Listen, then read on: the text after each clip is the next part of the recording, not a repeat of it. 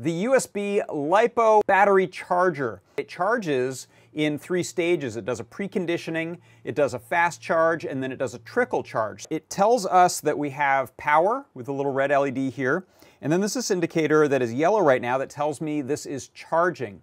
And then when it gets to a full charge and it's just doing the trickle, that LED turns off and we instead get the done or green LED to light up. So if I have battery plugged in, you'll see that immediately powers up the device. Now if I want to start charging this, I can just plug in and it won't interrupt anything. You can see the power still running over here. There's no hiccups there.